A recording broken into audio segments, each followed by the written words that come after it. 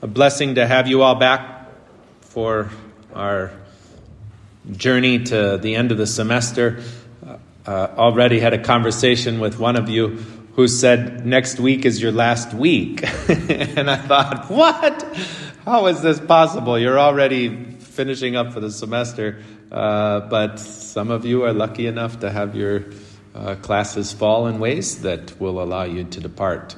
So we have just a short little jaunt to the end of the semester. But we have 4 weeks until the end of Advent. We have 4 weeks to celebrate this season of the church year. And as was mentioned last weekend, we start the new church year. Your books are new, and that is an indication every year. When you get the new books, you can realize, new church year. New church year, right? Doesn't start in the same way. And I hope it's a provocation to realize it doesn't follow the way we all think of new things. We all think like January 1st. And sure, there is a newness, that's the new year, and the church recognizes that. But we also recognize our lives as Christians are ordered towards something higher and greater than what orders the world. And so the season of the church year helps order us. And so we begin the new year. And we begin in a way like a preparatory phase, right? Advent, the coming, the waiting, the anticipation, the running toward. We're heading toward Christmas.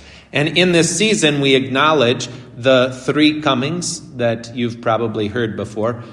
But one thing I was thinking about is when it talks about staying awake, right, in here, that may be one of the things that you're experiencing now at the university, is you're more awake than you were before. So I shouldn't take for granted that even if your priest back home or whoever it is you helped you raise, that you were listening when they were trying to tell you what it was that was going on in Advent. So I'll tell you again. Advent, there's 3 comings. We have the first coming of Jesus Christ, which already happened. Right? We wouldn't be here if it didn't. Now, it could be important for us to recognize that that actually means something. We can't just be like, oh yeah, Jesus. No, there was someone who walked this earth that claimed to be God. And through his resurrection, right, rose from the dead, have witnesses that tell us that this is true, and through this life we know the church comes down to us. That can be an important thing to pay attention to, the first coming. If that isn't true, folks, we all got a lot of other things we could do right now. But if that isn't true, you got a lot of other things you got to find a solution for. So, just a little point. But the third coming is what we're referring to in the gospel today. That Jesus, while he was there, is telling his disciples, he's talking about that, which is interesting. He's like, when the Son of Man comes, these things, well, it's like you're here in front of me. Right? This is already the recognition that there's something more he's leading to. Right? This third coming that will happen at the end of time. And he's saying, be awake. Stay awake. When he comes back, you won't have time to prepare then. You have time to prepare now, but you won't have time. Stay awake.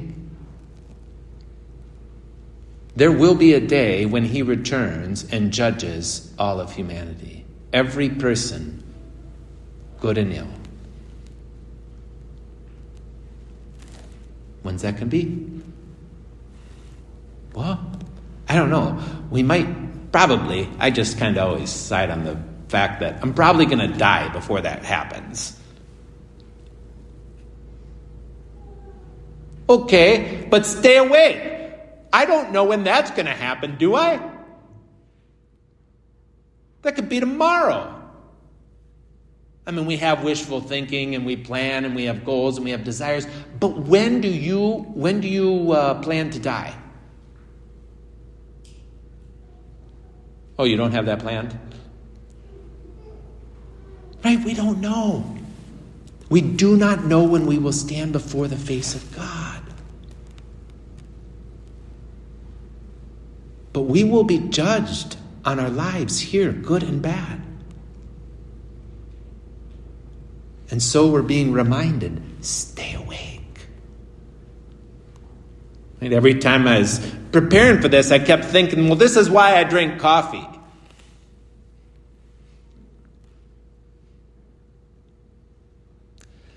But to stay awake is more like being aware of why I drink coffee.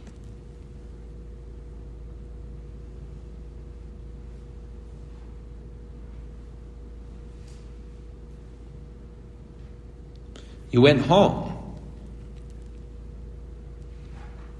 Did you see anything when you were at home?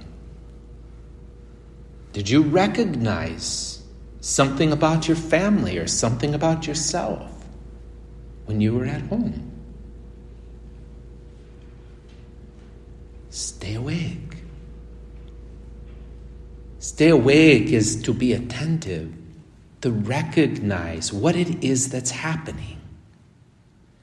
And how easy it is in life to listen to the doldrums of the world and just kind of sleep through everything.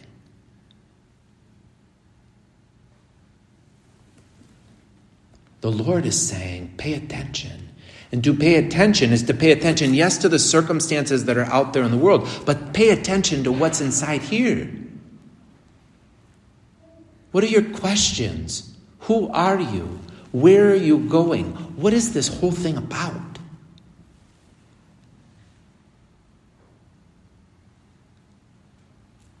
And sometimes the questions that come up in us, we can want to ignore or put away or not listen to. But as we listen to them, that's what he means to stay awake.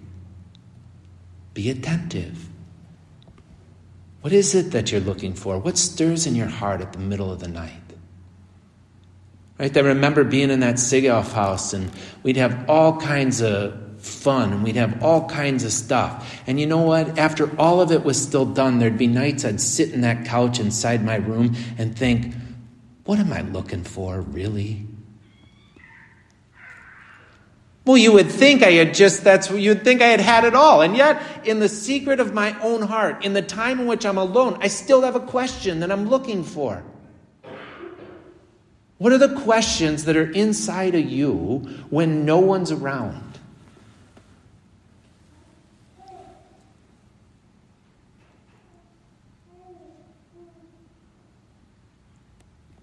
Stay awake.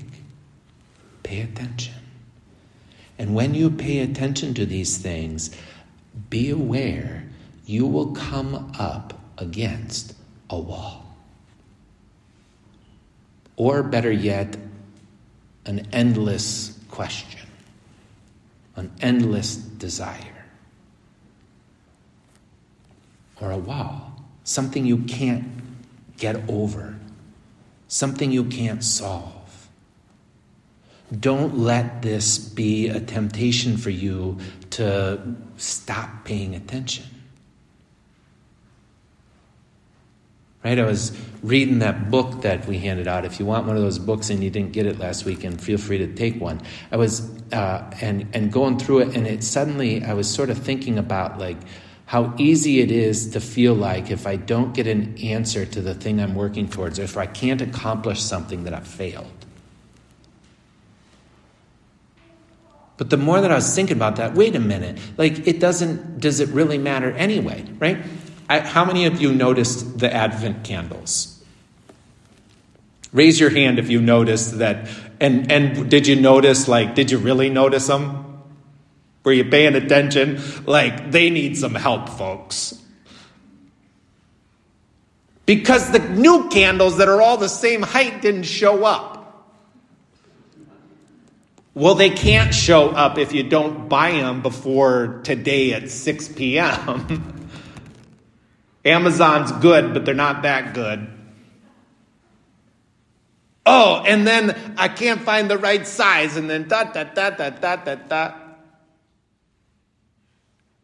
And you know what I just decided? We're going to do the candles from last year. We're just going to go backwards. I mean, every parish all over the globe throws away like candles that are this big because they were the fourth Sunday of Advent and they weren't needed. And then you start the new year and you don't want to use, right? I mean, and I thought, we're just going to go with these. I did order the other ones, but I kind of like these. And then you know what I began to think about it as I was putting this up? Why do you put so much attention on certain things?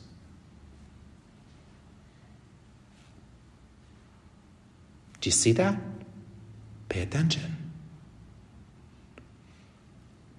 And then there are beautiful moments like, you know what? These candles are kind of awesome. And you know what? The thing that actually I want for all the students is Jesus and the love of God in their heart. So, I mean, how about you just say a prayer for them, Father John? That'll do way more than a perfect Advent wreath. Pay attention. Pay attention. Stay awake. You will come up against something that you might want to push down, run away from, or conceal.